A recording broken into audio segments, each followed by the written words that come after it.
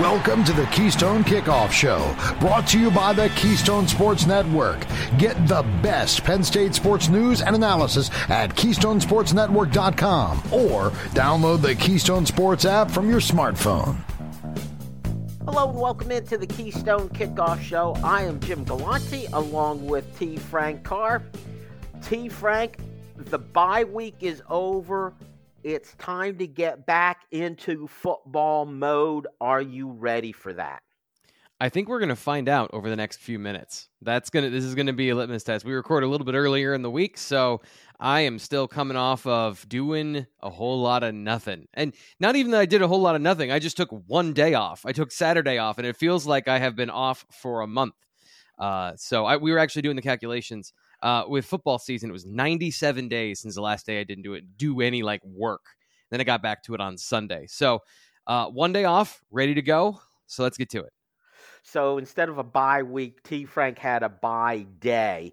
Yeah. So let's talk about those Nittany Lions. One thing that's part of the bye week was discussed quite a bit is this is a time for self-evaluation, self-scouting to be done by the team. Now, I'm sure all the Penn State fans would love to be a fly on the wall, be in that room and hear what it's like. I'm here to tell the listeners, we got something better for you. Instead of those coaches with the self-scouting, we've got T. Frank to do it for us. So, trust me, even better. Better than talking to Mike Yurcich or Manny Diaz. But before we get into it, T. Frank, let's talk about what is meant by self-scouting. What are the coaches doing when they say, all right, we're going to spend time self-scouting? Well, the way James Franklin has explained it is that it's both internal and across the football. So Mike Yurcich will self-scout, and then Manny Diaz will come in and say, hey, these are the things I noticed watching your offense on film. This is how I would attack it. And then vice versa of Manny Diaz, will get the same treatment from Mike Yurcich of he'll watch that side of the ball and say, hey, your defense, the way you're calling this, you have a couple weaknesses here that I think teams might exploit down the road. And so that's really what it is trying to identify your blind spots. And for a defensive coordinator or an offensive coordinator, they're human. And, they have things they like. They have things they don't like, just like everybody else. And it's kind of like, I would imagine it's kind of like eating your vegetables of okay, fine. Yes, I need to do that. I need to run X certain concept that I don't really like, or I need to make sure I'm attacking X part of the field that we're not attacking right now. As consistently. And those are, the internal conversations that James Franklin is precipitating between his coaching staff and making sure that everyone is aware of their blind spots and their weaknesses so that they're not surprised by something that Ohio State or Michigan or Indiana do in the second half of the season, or if Maryland wants to try to attack something, they're prepared for, hey, we know our weaknesses, therefore we can defend against them better. All right, T. Frank, then let's start on the offensive side of the ball. Let's play Manny Diaz scouting the Penn State offense. Yeah. And we'll get into the individual players and how they're working out and what they're doing. But let's talk about it in self-scouting terms. As the fan, as the layperson, the things that I am able to see are, how come there's no big plays? First of all, in the passing game, they're not throwing the ball deep. And in the running game, I'm sure no one's saying, hey, don't call the plays where we get a big run. Right. But the end result is they're not getting those big runs. So are you seeing anything in the play calling that has led to those issues? No, and this is where, I apologize. I'm not willing to take that step of being like, well, Mike Yurcich isn't doing this well in his job because he knows much more than I do. I will give you my observations of things that I have seen in the past that I don't see with this particular team, and some of the things that I think they have been working on for 3 years now that they're really implementing and they're kind of working through. So the first thing is outside zone. I talk about this way too much. But I think it's an important topic in conversation with Penn State because I've seen them increase the percentage of using this particular running system over the last 3 seasons, where Mike Yurcich comes in, he wants to use this, and they don't use it the first year because they're not good at it. They don't have either the athletes on the offensive line, or they haven't had the time to establish that sort of culture of this is how we do it, and that institutional knowledge that the players and coaches can pass down to new players and coaches, it just wasn't there right away. And then last year you see it a little bit more, and this year it is a prominent part of their offense, especially early in the season. So I think that there has been a bit of, I'm not saying they used the first 5 games to just get better at their base offense, but I think they were dedicated to running their base offense and not getting away from it so that later in the year they can come back and rely upon that, because you don't get better at something unless you do it. And this year kind of feels like a turning point for me watching the offense and what they're committed to doing. And that's really given them, I think, a good bit of balance, but that means that if you're running one thing, you're not running something else. And we've talked about this before with Brenton Strange. It's not just Brenton Strange, but with their counter game, meaning pulling 2 players from the backside of the play to a front side of the play in a power gap type scheme. They are not as good at that this year. They implemented it the last couple of weeks, and it had middling results. So what are you working on? What are you good at? And how do you strengthen your weaknesses? So I think, basic inside zone man, everyone runs those things. They're supposed to mirror each other, and they're supposed to be kind of complementary. And then it's about, what do you do well that you major in, and what can you do well as a wrinkle in the run game? And I think that's where I'd start is, I don't think that they need to change anything. I just think they need to make sure in certain situations they're getting better blocks. And that goes up to what Mike Yursich said in the run game, is getting better double teams. I think they've done a good job of that, and they've really emphasized that, but it's about getting to the second level and making a complete, perfect run play. But I'm pleased watching the progress of the offensive line, that I think they've done a better job of being more physical up front and creating better opportunities, even if they aren't getting to the second level consistently. If you're getting 3-4 yards, like the offense is giving the running game at least 2 yards on every single play, the running backs then have to make something happen, in whatever situation remains. It's then about the offensive line taking that to the next level, and the running backs literally taking it to the next level. Okay, T. Frank, you talked about saying you talk about this a lot. Let me give you the one thing that I talk about a lot, which is, if you're going to run a read option, one of the options is for the quarterback to pull the ball out and run it himself. And I get when folks say, hey, wait a minute, do you really rather Drew Aller running the ball than Nick Singleton? Mm-hmm. Of course not. However, if that's part of the play and the quarterback is no threat to run the ball, obviously the defense is going to see that tendency and is just going to focus on the running back. Am I right in pointing that out? I recall, I think, one time that Drew Aller actually pulled the ball out and ran it. My theory is that they could get some easy yards out of Drew Aller doing that, and it would take some heat off of the running backs if he would show he would do it. And he's a big guy, and they do run him with the ball in other ways. Why not this way? So just because you're right doesn't mean it matters. And this is what? What? Okay, so if you're outside and it's raining, that's just the state that you're in. And if you're complaining that it shouldn't be raining during our picnic, yes, you're right. You should, but it is, and that is the state of the world in that moment. So the state of the Penn State offense is they don't have a running quarterback, so it's going to be there. No matter what, even if he does pull the ball, even if Drew Aller pulls the ball, he's not such a dynamic threat that he's going to give a ton of teams a lot of pause. He can bring some balance back to the force, but he's not going to tectonically change the pressure that is on the running backs. And the other part of this is that James Franklin has said out loud, he does not lie. We've covered this before. James Franklin does not lie. He does not tell fibs. He tries to avoid telling the truth at times, but there's a difference between those two things.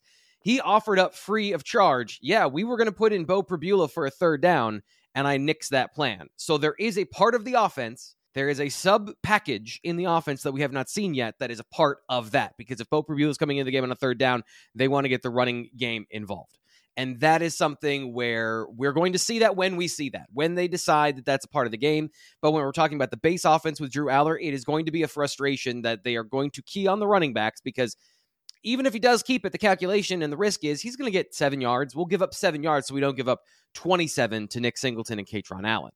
And I think that if the offensive passing game clicks, then it doesn't matter, because you're going to have to keep safeties deep. You're going to have to do a bunch of different things that will involve taking players out of the box anyway.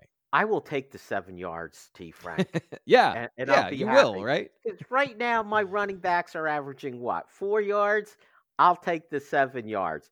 Let's talk a little bit more about Drew Allar. Let's talk more about the passing game. Mm-hmm. And again, the overriding conversation piece is about they're not getting any huge plays out of the passing game. They're not attempting it. They're not throwing deep. Mm-hmm. How much of that is by design, and how much of that is Drew Allar checking down, hey, there's an option to go deep on this play, but he's choosing not to? Yeah, so this is the eternal duality of fan, in that you have Sean Clifford, who is bombs away all the time, and you go check it down. Now you've got a quarterback, they'll check it down, and you're like, where are all the big plays? So there is a certain amount, just like in the run game, and this is not to say that there aren't things that they want to work on and things that they need to get better at in the passing game. It's more of like, this is the reality of you don't get to throw deep and short. You don't get to be safe and explosive 100% of the time. So yes, part of the function is the personality of the quarterback, but more than anything, I would say there's a couple of areas of the field they haven't really targeted as much. Now, they have done more down the field outside the numbers, where I think Allar will eventually be more comfortable throwing, but they have not done a lot over the middle, especially over the deep middle. And that's an area where Sean Clifford and the tight ends were very effective last year against some of these two high teams they saw, some cover two teams. Minnesota comes to mind, of the big day for the tight ends. That's an area where, do they change that in the future? Because I'm not quite sure of Drew Allar and his comfort of throwing over the middle, his comfort of taking maybe some calculated risks, because there's a lot of bodies in the middle of the football field that are just there to take the ball away from you. So how he clicks with the tight ends is going to be something interesting in the second half of the season. I thought coming into the year, Theo Johnson could be, prolific in this offense with a strong arm quarterback that is more accurate. But at this point, we have not seen a real relationship between those two with explosive plays. Everything from Theo Johnson really has been underneath screens and short passes and trying to get him to run instead of getting him running and then throwing him the football. All right, very good, T. Frank. We're going to get into more specifics on the offensive side of the ball in quarter number 2. I also want to mention, we've been doing our show, Keystone Kickoff Show, for about 7 years, and I believe this is the very first time the expression eternal duality has ever been mentioned. So there's always room for a first. Stick around, we got more to come. Hey, Penn State fans, here is your chance to take something off your bucket list. That's right, Go PSU RV is offering a full range of RV setups ready for a weekend of great tailgating at their Lions Den, which is the closest single-game RV overnight lot to Beaver Stadium. You can arrive anytime Friday afternoon, stay until Sunday morning, avoiding all that traffic. Don't miss this unique opportunity. Go online to gopsurv.com and reserve your RV today. Hey guys, this is Andrew from 409 Tailgate Club, here to talk to you about our new Coffee Barbecue Dry Rub set. Over the years, we've developed some great tailgate sauces and barbecue dry rubs, but our new coffee rubs are totally unique spice blends, low in sodium, and feature Happy Valley's finest coffee, W.C. Clark's, roasted right in the cheese shop in downtown State College. So head on over to 409tailgateclub.com, grab yourself some coffee rubs, and remember, always tailgate with honor. We are. StateCollege.com is your one-stop source for news, sports, opinion, entertainment, and community events. Over a decade of experience covering the Nittany Lions from reporter Ben Jones. Lively commentary from columnist Mike Poorman and others. Local perspective, local expertise, local information from Penn State's hometown website, StateCollege.com. Trust StateCollege.com for daily coverage of the school, team, and place you love. It's quarter number 2 on the Keystone Kickoff Show, brought to you by the Keystone Sports Network. Get the best Penn State sports news and analysis at KeystoneSportsNetwork.com or download the Keystone Sports app from your smartphone. Hello and welcome back to the Keystone Kickoff Show. I'm Jim Galante. He is T. Frank Carr. We're talking about the duality of man. A fan, man. A lot of dualities going on here, T. Frank. Yeah. Gotta love that. All right. I guess you spent time during your off week going through your thesaurus. But anyway. I haven't read books in a long time. I used to have a better vocabulary, or at least I was young enough that it was impressive, and now I'm just kind of like sloppy with my word usage now is how I feel. But I'm glad I impressed somebody. Like, that's good to know. Well, I wouldn't be too impressed with yourself. I impress easily, T. Frank. So, okay, good. Let's move on. When we were talking about the offense in quarter number one and our self-scouting, we were looking at the big picture, the generalities, the play calling. Let's look a little more specifically at the players themselves. We did talk some about Drew Aller, and he seems to be risk-averse in throwing the ball. We've had 0 interceptions, which is the good thing. The question is, has he been willing to throw the ball into tight spots? Is he willing to do that? He hasn't needed to do that, T. Frank, until now. Well, guess what? We haven't mentioned Ohio State and Michigan yet. It's time to. Will he be prepared to do that come the big games, and will he need to do it? I think so. And it's because there are examples of it on film. So in the last game, who was against who? Northwestern. That's right. Yeah. I told you that bye week just erased my memory. At 4th and 5, he hits a backside dig. I think what looked like the third option in his progression, and going through, okay, so the front side is covered. I'm not going to be able to get my man concept to get an easy first down and a wide open throw to the boundary, which is the short side of the field. An easier throw, easier completion in that situation. So he reloads, comes back to the backside, by the way, has the time to do it, stands in the pocket, and finds Dante Cephas on a deep in on the back side of the play. Did that again, week 1 against West Virginia. So when he has to be, he absolutely has the arm, the accuracy, and the intent to find tight windows and hit them. I wouldn't say routinely, because we haven't seen it happen routinely. We have seen it happen when it needs to happen. So down in a game, maybe you want to create an explosive play. Maybe you want to get a chunk play. It's not looking the same as Sean Clifford because he's a different quarterback, but I think you still have that aggression in there. I think you still, maybe not even aggression, just correct decision-making. And that's really what we've seen from Drew Aller and what Mike Yurcich talked about. I asked him about this, of what's the personality like of the quarterback and how does it impact the play? And basically what he said is, like, we're a progression-based offense. There's not a lot of freelancing out there. He does have some hard and fast rules he has to follow. And, when he does decide to break them, there's a reason behind it. And there's trust because he has been so good at following the plan.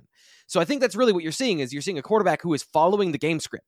He, like, these are the plays. This is where I should go with the football. And when it's there, I throw it.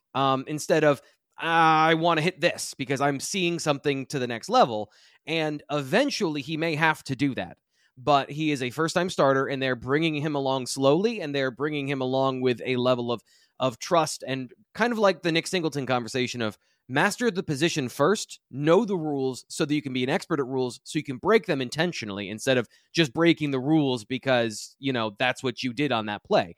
And I think that's a better way of looking at how Drew Aller has performed, better way of understanding. And it is very much he is in tune with the offense, and he is safe with the football. Like, there are personality traits that go along with that where he is going to do the right thing because he doesn't want to turn the football over. And just from there, it's just then play-to-play accuracy, which I think in the last game against Northwestern probably was his worst of the year, but his decision-making was very sound. And I'm going to add to this, T. Frank, we may not see Drew Aller go deep a lot, but again, in that Northwestern game, when he chose to, I know they didn't connect, but it was Dante Cephas right at the back of the end zone. Yeah. Yep. Drew Aller put the ball the only place he could.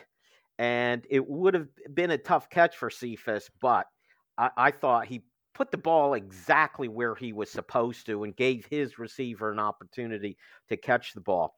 Let's talk about the receivers a little bit. Going into the season, it appeared there was trust in Keandre Lambert-Smith. I think he has proven that trust was justified. And in Trey Wallace. Well, Trey Wallace played well against West Virginia. I think he caught passes on 7 out of 8 targets. Very impressive. But he's been out hurt, and it doesn't look like any of the other receivers has stepped up. Tell me what's going on with the wide receivers, and how badly do they miss Trey Wallace? Who was it last week that asked the question and then gave the answer in the question? Yes. You nailed it. Like, that's really the situation. I didn't think, we haven't seen a ton from Trey Wallace in the past. We've seen some acrobatic catches in the blue-white game. We've seen flashes of being good, and then we've seen not much else. Just in general, he hasn't had a lot of impact. And then James Franklin says he's a guy that's played a lot of football for us. And if you count practice time, which we aren't privy to, there is a certain level of trust and understanding built up with the coaching staff that we just straight up will never get.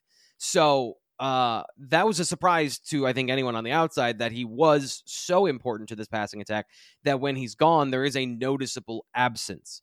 And again, it's only one game. It's only one game that we have to go on, but he was, I would say, even with a drop in there, very reliable at doing what Drew Aller likes to do, which is to take what the defense gives you and to take those soft corners in coverage to find the open route that you want to deliver. And maybe it isn't an explosive play, but it is going to move the chains. And I think that's an area where the efficiency in the passing game has dipped because of those issues you mentioned. Malik McClain came in again, started out hot, and then we haven't seen him since the drop incident against Illinois. Dante Cephas has worked his way into the offense, but is still working his way into the offense. So those are the areas that need to correct themselves. And the biggest part of the offensive efficiency, and talking about Drew Aller and our perception of him, comes down to his targets. Who's out there, and are they dependable? Can you trust them? Do they catch the football? And getting Trey Wallace back will definitely be a huge cog in that. The second part of that is, how do those veteran receivers who are new and working their way in McClain and Cephas, how do they factor in over the next part of the season? And I don't know what to say about Amari Evans or Caden Saunders. They've been flash players this entire time. Caden Saunders has had good plays, but I think their participation speaks volumes of where they are compared to the other players. And in Saunders' case, you've got basically 2 players ahead of you, even if Keandre Lambert-Smith is playing part of the time as an outside receiver. Like, he's number 1 in the slot on the depth chart, and then behind him is Liam Clifford, and that's how it's gone. So when he has the opportunity to work in there, he has made some plays, but nobody has stepped up that needs to, especially on those outside receiver positions. And that's where you kind of take Clifford and Saunders and you put them to the side. If they're doing what they're supposed to do in their limited role, and I don't want to say that's limited by, that's just what it is. It has been a specific role in the offense. The guys that need to step up are the guys outside of Keandre Lambert-Smith on the outside, and getting back Trey Wallace is 50% of that equation. All right, let's shift gears to the running game, T. Frank. If we talk offensive line, at least in the passing game, they appear to be holding up very well. It's not like there's been a lot of pressure on Drew Aller. But in the running game, the outstanding feature has been no outstanding features, okay? No outstanding runs. None of those runs that we expected to see from Katron Allen and especially Nick Singleton. Is there blame to be put out there for this? Is it things the running backs are doing? Finger pointing blame? Yes. Let's blame it on somebody. We've got the running backs. We've got the offensive line. I'm hearing things that sometimes it's the receivers downfield. I say, are they missing Brenton Strange, who seemed to have his fingerprints all over every big run last year? So they should be able to overcome Brenton Strange, as much as you and I have talked about that, and I think he's an exceptionally good football player and did a lot of things that fans didn't really notice. I do think that you should be able to find something that works given the talent that you have this year. So I guess, where do we want to start in this? Because it is a comprehensive running. The running game is very hard. Perfectly blocked run plays are rare.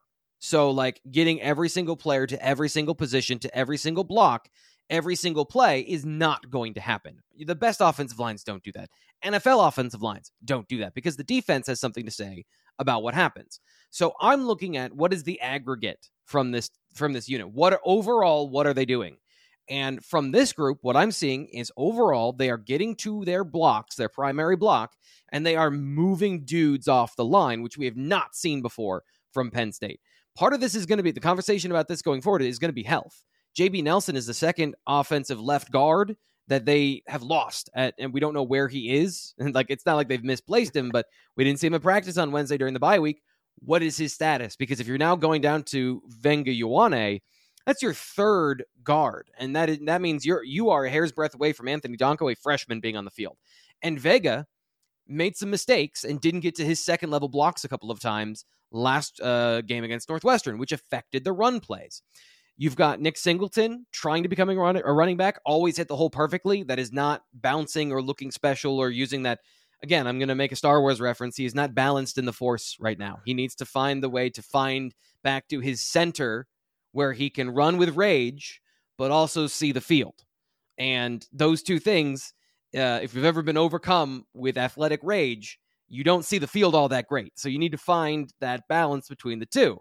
Not that I have extensive experience with it, just kind of an observation through life, right? Then finally, you have the receivers blocking downfield. And I this is kind of like the whole Trey Potts thing. I kind of slough it off because if you don't have 1 and 2, 3 absolutely does not matter. But when 3 matters, it matters. So receiver blocking is going to be a thing. Trey Wallace not being out there is a part of that as well. But I want to come back to what you said originally, because I know we're getting here to the end of the segment. I want to address this. The offensive line pass blocking looks better because the offensive line run blocking is better. I talk about true passing situations, obvious passing situations. Penn State has avoided those to a significant degree this year. They're basically passing when they want to. And then in some third down situations, they are forced to pass block, but it's not all the time. And so you are exposing Caden Wallace to less opportunities to fail. So he's failed less. He's better, and the situation they're putting him in is better, and that goes into these sustained drives, getting positive plays on first down, getting second and shorts, third and shorts, so you're not constantly throwing in obvious passing situations. I did a deep dive on the Ohio State offense. They have 70 true passing situations through 5 games. Penn State, Olu, has 46. Caden Wallace has 51. So a significant fewer number of these are allowing the offensive line to block better. That is going to be magnified later in the season when they are forced into situations where they can't do that. But they are better overall at getting run plays, so they're better overall at protecting the quarterback. Very good, T. Frank, but that's going to be it for quarter number 2. Stick around, quarter 3. We've got your questions, and we're going to ask T. Frank. Stay tuned. Hey, Penn State fans, here is your chance to take something off your bucket list. That's right, Go PSU RV is offering a full range of RV setups ready for a weekend of great tailgating at their Lions Den, which is the closest single-game RV overnight lot to Beaver Stadium. You can arrive anytime Friday afternoon, stay until Sunday morning, avoiding all that traffic. Don't miss this unique opportunity. Go online to gopsurv.com and reserve your RV today. Hey guys, this is Andrew from 409 Tailgate Club, here to talk to you about our new Coffee Barbecue Dry Rub set. Over the years, we've developed some great tailgate sauces and barbecue dry rubs, but our new coffee rubs are totally unique spice blends, low in sodium, and feature Happy Valley's finest coffee, W.C. Clark's, roasted right in the cheese shop in downtown State College.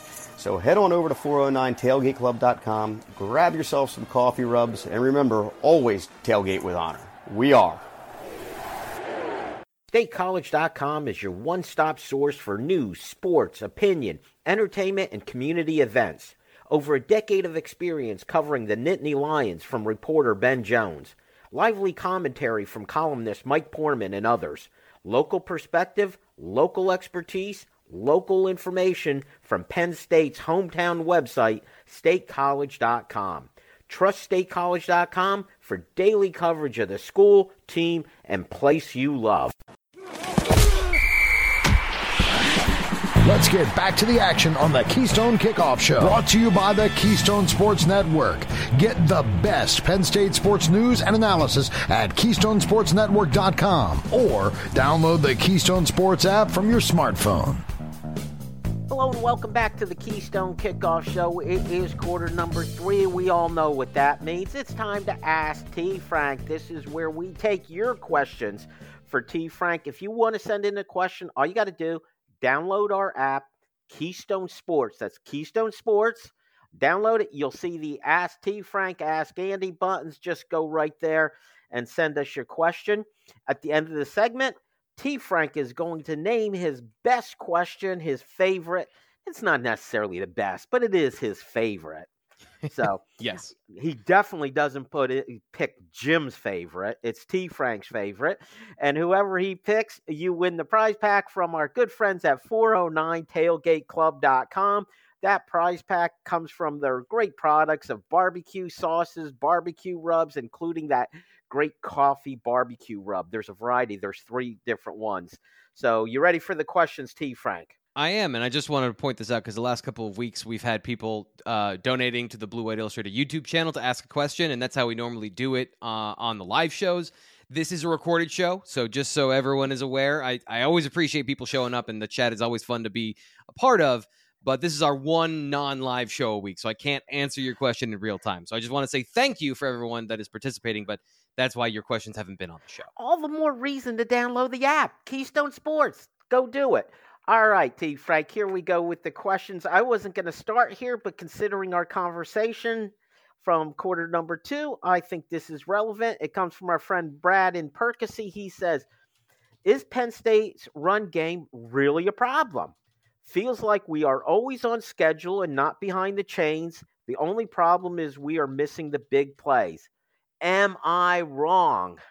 T. Frank, is Brad wrong? No, I tend to agree with him. I think the problems are, so we'll see. JB Nelson being healthy and progressing as a blocker, because it's not like he's a finished product or anything.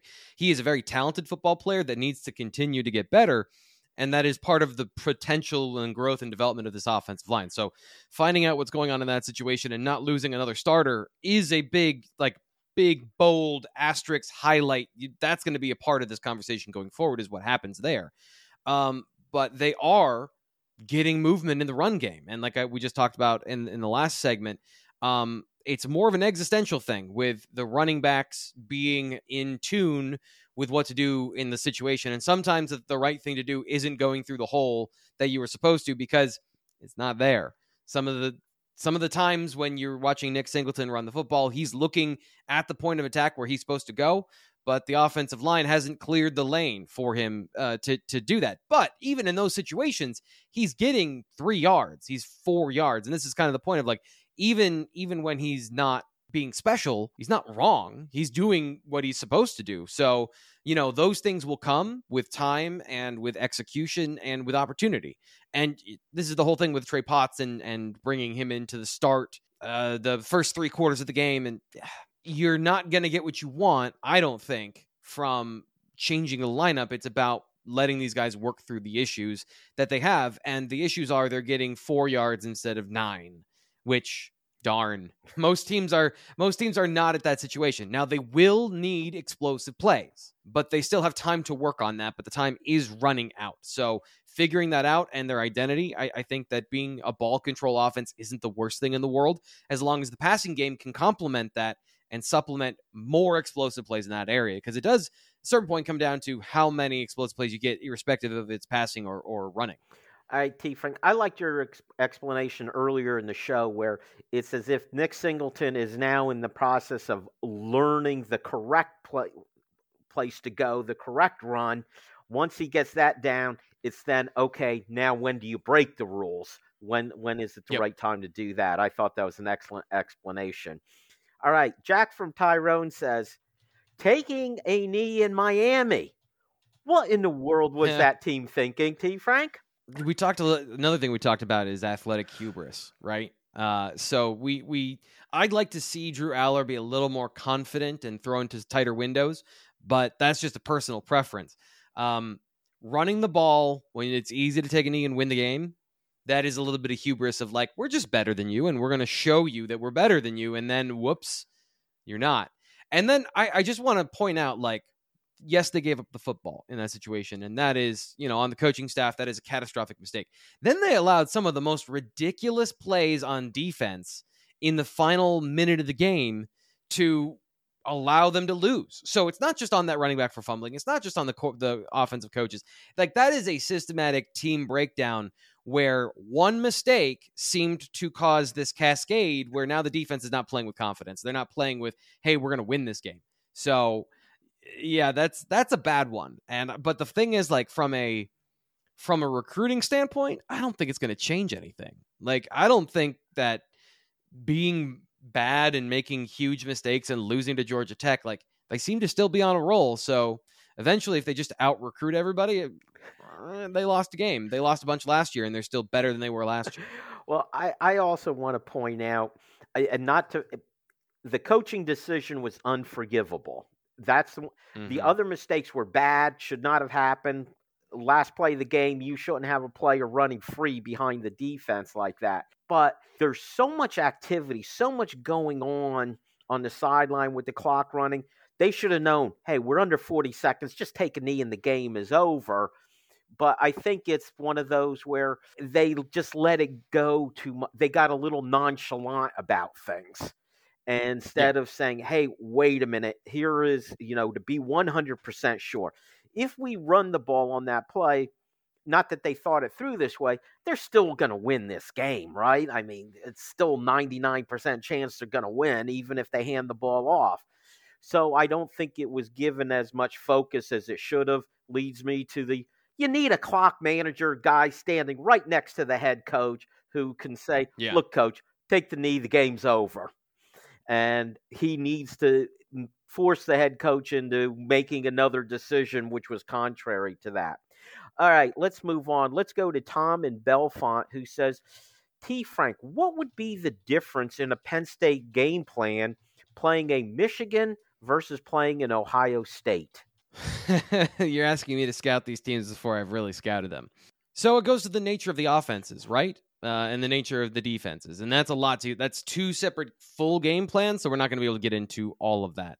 Ohio State is an explosive team that wants to create explosive plays, that wants to threaten you deep with their offense. Defensively, they're playing a 3 safety system, so they're trying to keep a lid on explosive plays and play the run with their front 5.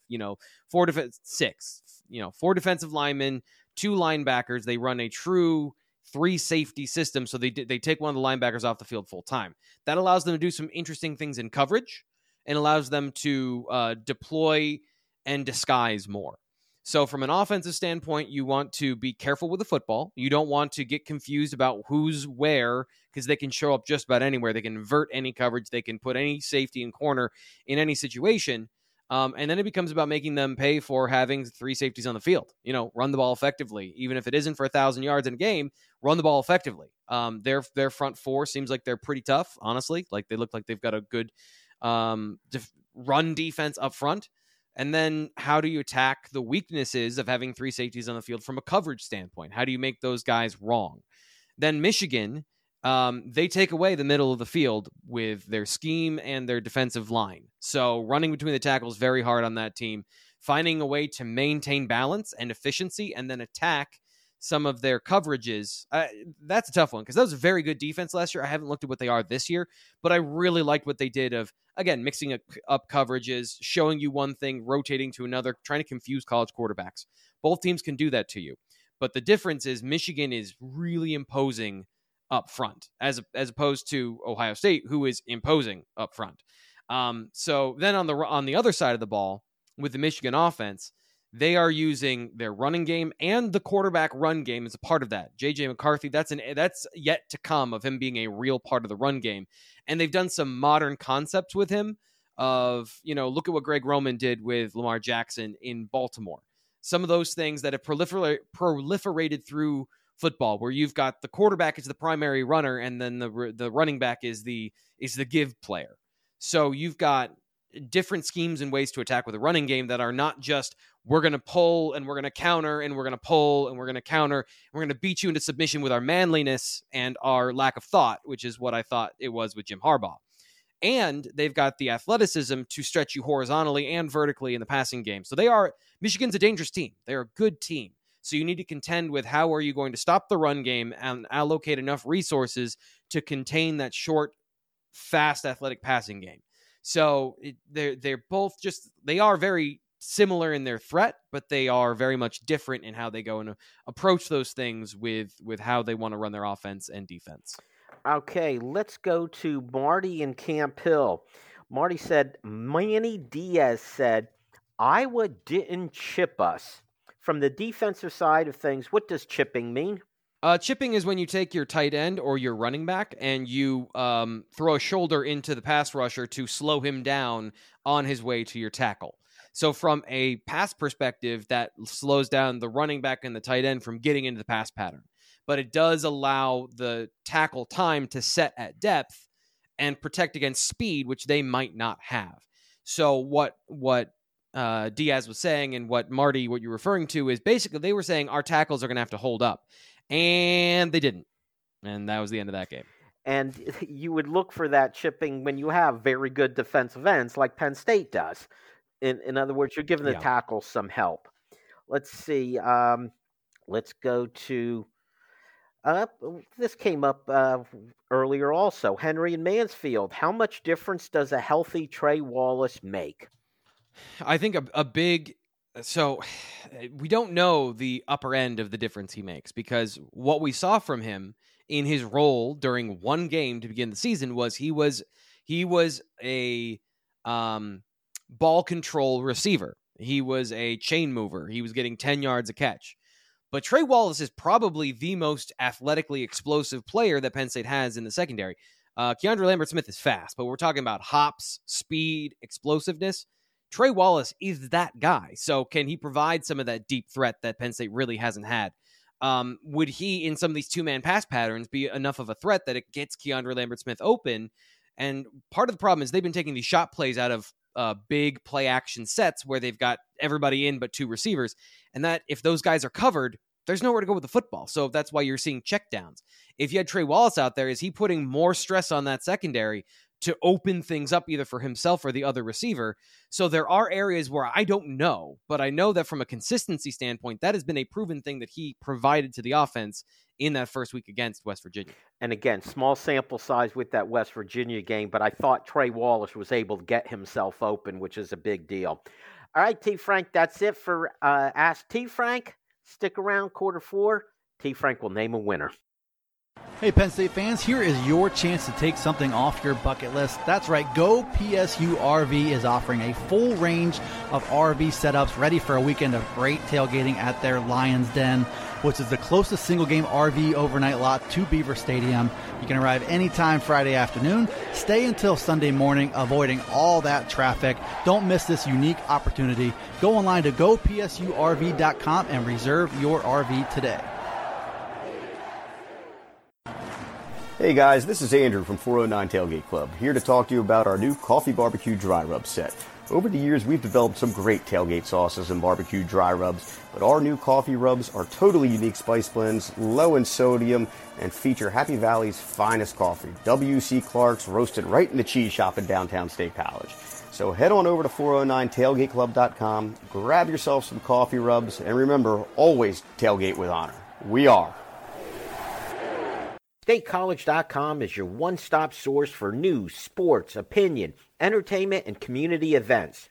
Over a decade of experience covering the Nittany Lions from reporter Ben Jones. Lively commentary from columnist Mike Poorman and others. Local perspective, local expertise, local information from Penn State's hometown website, StateCollege.com. Trust StateCollege.com for daily coverage of the school, team, and place you love. We head to the home stretch in quarter number 4 on the Keystone Kickoff Show. Brought to you by the Keystone Sports Network. Get the best Penn State sports news and analysis at KeystoneSportsNetwork.com or download the Keystone Sports app from your smartphone. Hello and welcome back to the Keystone Kickoff Show. He's T. Frank. I'm Jim. We're talking Penn State football during the bye week. We're doing T. Frank's self-scouting. But T. Frank, before we get back on that train, we need a winner from our Ask T. Frank segment. Who do you got? Yeah, Henry and Mansfield, I thought, had a question that I don't have an answer to because I think that there's a lot we can't know about Trey Wallace, but his presence in the passing game and his importance to what Penn State wanted to do coming into the year, kind of like last year, where you had Theo Johnson was a huge part of the game plan, and he was not healthy because of something that happened in training camp, and then he comes back late. And finally, halfway through the season, Penn State's offense hit its stride because it had all the players it wanted at the beginning of the season.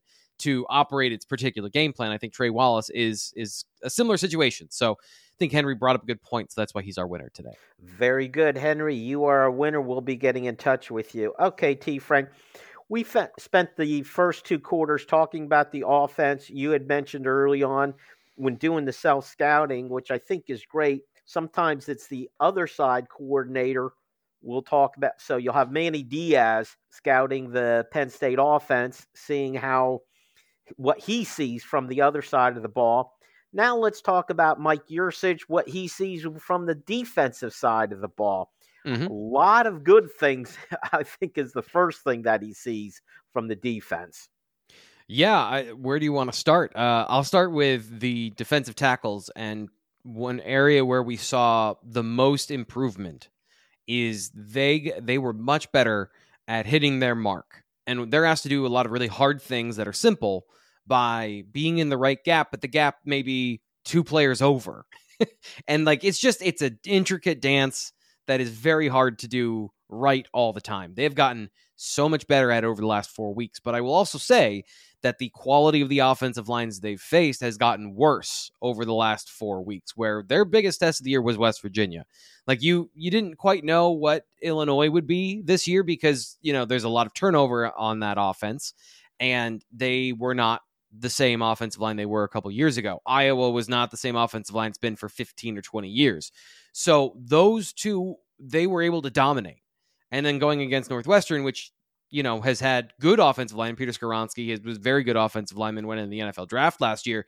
They didn't have Peter Skoronski this year. So they have done what they're supposed to do, which is get better, hit their marks, and dominate. And they dominated the last 3 weeks because those were dominatable teams. And so I think that's an area where we'll see if the plan of attack is more Delaware, where you allow explosive plays because guys aren't in their gap and guys are making mistakes or guys get pushed out of their gap, or it's going to be the last 3 weeks and truly they have turned a corner and the level of competition doesn't matter because they are executing at such a high level.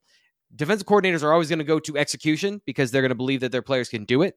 But I do think there is a question of, will they allow a couple of explosive plays in high leverage situation against teams that that you are one blown assignment away from a big run against the teams that you're concerned about. Doesn't matter how good you are. If you make a mistake, you make a mistake. And I think that's an area where, going forward, I don't know that it changes. Doing these intricate things up front causes the opportunity for more of that, but it's also the secret sauce. So what percentage of slants and stunts and twists are you doing? That's going to be the self-scout of, hey, this is how I would attack that. And Manny Diaz could go, okay, we're going to do it anyway. And that's an area where I think we'll find out, right? Well, also, you brought up the Delaware game where they gave up the one big play, and it was pretty obvious gap integrity. Somebody missed their mark there. Yeah. And the price to pay wasn't 10 yards or 15 yards or 20 yards. It was 60 yards and a touchdown. Yeah. So the penalty for that mistake was large. Can I just jump in here quickly on that? This is something that I broke down and I didn't have the accurate answer because I don't know what the play call is necessarily. And this is part of the early season of, it's hard to tell what they're doing sometimes because guys are not making the right decisions. Guys are not doing the right thing. So you're like, okay, what was this play supposed to be? It wasn't just Tyler Elsdon that was out of his gap. I back channeled some things. I asked around and confirmed they were guys that hung him out to dry. He's supposed to be in that gap for sure, but that gap is not supposed to be 5 yards wide. So it even in those situations where it's obvious, and you want a guy to be great, you want Abdul Carter to shut everything down and make up for all the mistakes. The other mistakes are happening even if you don't see them necessarily. And that's where I think they've gotten better is everything makes more sense because so many more guys on a higher percentage are hitting their marks that when there is a mistake, they're not back-to-back mistakes. It's not two guys making a mistake in gaps that are right next to each other. So you can actually go, okay, that's the part that's missing. That's the part that's out of place. And that, I think, is a huge thing of why I do think that they're going to be a competitive team in the run game against these quality teams going forward is things are making sense. You can see what they're trying to do. And again, I'm the one who says we shouldn't harp on the one play because it's such a small sample size, and I'm the one doing it. But, yeah. But again, to emphasize the point I think you're making is you could have the mistake at the line of scrimmage, which means the running back will get to the second level. He'll get 5 yards, 10 yards down the field, but somebody else wasn't there to make the tackle 10, 12 yards down the field, in which case no one would be talking about that play 3 weeks later the way we are here. So, yes, there's more going on there. But that's going to lead me to my next question about the defense, that, it's hard to be picky about things going wrong. So I'm going to ask you about some of the things going right. And I mentioned this, every game coverage of Penn State will talk about the superstars at every level. You have a Chop Robinson, an Abdul Carter, a Kalen King, every layer of the defense. I want to ask you about some of the other guys who I think have stood out. People like Zane Durant, I thought seems to be stepping up. The other guy, and I don't think people talk about much, it appears to me as a layperson that Kobe King is playing really well. What are you seeing from him? Yeah, so it's easy after the game those guys had against Northwestern to say, yes, they are absolutely playing well. I would say the young linebackers in general are progressing very well, and Kobe King is among those. But I also want to lump in Abdul Carter here, because he can make splash plays, and he made splash plays last year, but they're asking him to do harder things this year, and I see him thinking more, but I don't see him paralyzed, but to the point of not being able to perform.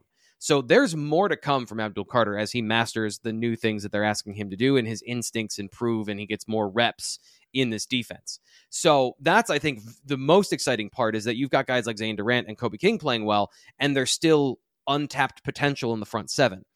Kobe King has gone from guessing to playing on his keys. And that's been a big difference for this Penn State defense, is he's been locked down in some situations where maybe in single coverage, he was not getting to his responsibility correctly, or he was trying to be a playmaker on the backside of a run when he should be flowing over the top and getting a quality tackle instead of trying to get a tackle for a loss. He's improved that snap instinct of which one do I do? He's done a much better job of staying sound. But both of those guys are reading and guessing a little bit in the early part of the season, and that is coming into form. Zane Durant is unlocking a new level of, oh, damn, that was awesome. There was one play against Northwestern that I highlighted over at BlueWhiteIllustrated.com on my film room, where he defeated not one, not two, but 3 defensive linemen to get a tackle for a loss. He beats his original guy and then runs between 2 pulling guards to tackle a running back in the backfield for a big loss. That's something you don't normally do. So that level of escapability, like making the block irrelevant, is as valuable as defeating a block. And if you can do that while maintaining your position in the defense, what's the difference between being 325 pounds and throwing a dude to the ground and having the dude fall over because he totally whiffed? And that's been the difference with this defense is, and I want to give Hakeem Beamon a shout as well, because he got bigger and stronger, and he is bigger and stronger through contact, so his athleticism matters more now. That's been the whole point of they need to get bigger so that their athleticism can be part of the conversation. Both of those guys have been marvelous in being able to use their athleticism through contact and make negative plays or gum up the run game so that other guys can make plays. And that's, again, the you never know against a Michigan is, are they big enough and strong enough to use that athleticism, or is it going to be a situation where they get washed out? We'll find out, but they are more capable this year of doing the things they're supposed to do than they were previously. And with Zane Durant turning the corner into a legitimate playmaker, that was the next level of this defense. Is hitting your mark is one thing, but hitting your mark and beating your man, that's the next level. And the defensive line has started to do that a little bit. We'll see against better offensive lines in the future. If you're going to be critical of the defense and you've got to stretch to find the things, the couple issues I'll bring up are a couple missed tackles. Mm-hmm. The other thing is they've sometimes given up that big play when it's 3rd and long. The quarterback scrambles, ends up running for a first down when it's 3rd and 18. T. Frank, what I want to ask you about is, in that type of environment, often you have a quarterback spy. Mm-hmm. And we talked about it last year. Sometimes it was Abdul Carter doing it, and he was phenomenal at doing that. My question is that a situation when it's happening where there is no spy, or is it a case where there's been a spy and they've not made the play? Generally, they have been playing a defense called cover 2 man in these situations that have caused the long runs. And that is, you don't have a spy. You have 4 defensive linemen attacking. You have all of your players in man coverage and then 2 deep safeties to keep a lid on the defense. And you're expecting the defensive line to keep the quarterback in the pocket. So nobody is looking at the quarterback other than the guys that are 15 to 20 yards down the field. And then what's happened is in a couple of situations, these really insane stunts and twists where they're trying to get guys free. I've seen more than one occasion where Chop Robinson has fallen into Adisa Isaac and both guys go down. And so then you have these escape lanes. That's also because of the nature of the quarterbacks they've been playing, whether it be Cade McNamara or Ben Bryant, who's a good scrambler, but not really like a super athlete. You're not running those coverages against quarterbacks that you're concerned about their running ability. So, maybe you'll see it against Kyle McCord because he's not an explosive athlete at the quarterback position. And then the tackling, I understand that the tackling is part of the, it's a very binary thing. You're in space and the event happens and you're tackled or you're not tackled. And so like fans will lock onto those things. Some of those situations, it's a little bit of happenstance of the players that are in that situation. You never want to miss a tackle and you're going to get zero excuse sort of commentary from a coach. It's different when it's Abdul Carter versus Cam Miller is I guess what I'm trying to say. And then the final thing that I'll say is the main thing for me that I think is the area that teams will try to exploit is the field safety in single coverage. That is Jalen Reed and Keaton Ellis. Teams have attacked that a lot. And that has been an area where if you've had success against this Penn State secondary, it's been attacking those safeties in man coverage. And they've got to make sure, especially against more dangerous opponents, that either those situations are limited or those guys have help because they play so aggressive and they put so much on those guys that even the safeties don't have help in coverage a whole lot. Very good, T. Frank. Thank you for the scouting report. And thank you all for listening. Make sure you join us next time on the Keystone Kickoff Show. Hey, Penn State fans, here is your chance to take something off your bucket list. That's right, Go PSU RV is offering a full range of RV setups ready for a weekend of great tailgating at their Lions Den, which is the closest single-game RV overnight lot to Beaver Stadium. You can arrive anytime Friday afternoon, stay until Sunday morning, avoiding all that traffic. Don't miss this unique opportunity. Go online to gopsurv.com and reserve your RV today. Hey guys, this is Andrew from 409 Tailgate Club, here to talk to you about our new Coffee Barbecue Dry Rub set. Over the years, we've developed some great tailgate sauces and barbecue dry rubs, but our new coffee rubs are totally unique spice blends, low in sodium, and feature Happy Valley's finest coffee, W.C. Clark's, roasted right in the cheese shop in downtown State College. So head on over to 409tailgateclub.com, grab yourself some coffee rubs, and remember, always tailgate with honor. We are. StateCollege.com is your one-stop source for news, sports, opinion, entertainment, and community events. Over a decade of experience covering the Nittany Lions from reporter Ben Jones. Lively commentary from columnist Mike Poorman and others. Local perspective, local expertise, local information from Penn State's hometown website, StateCollege.com. Trust StateCollege.com for daily coverage of the school, team, and place you love.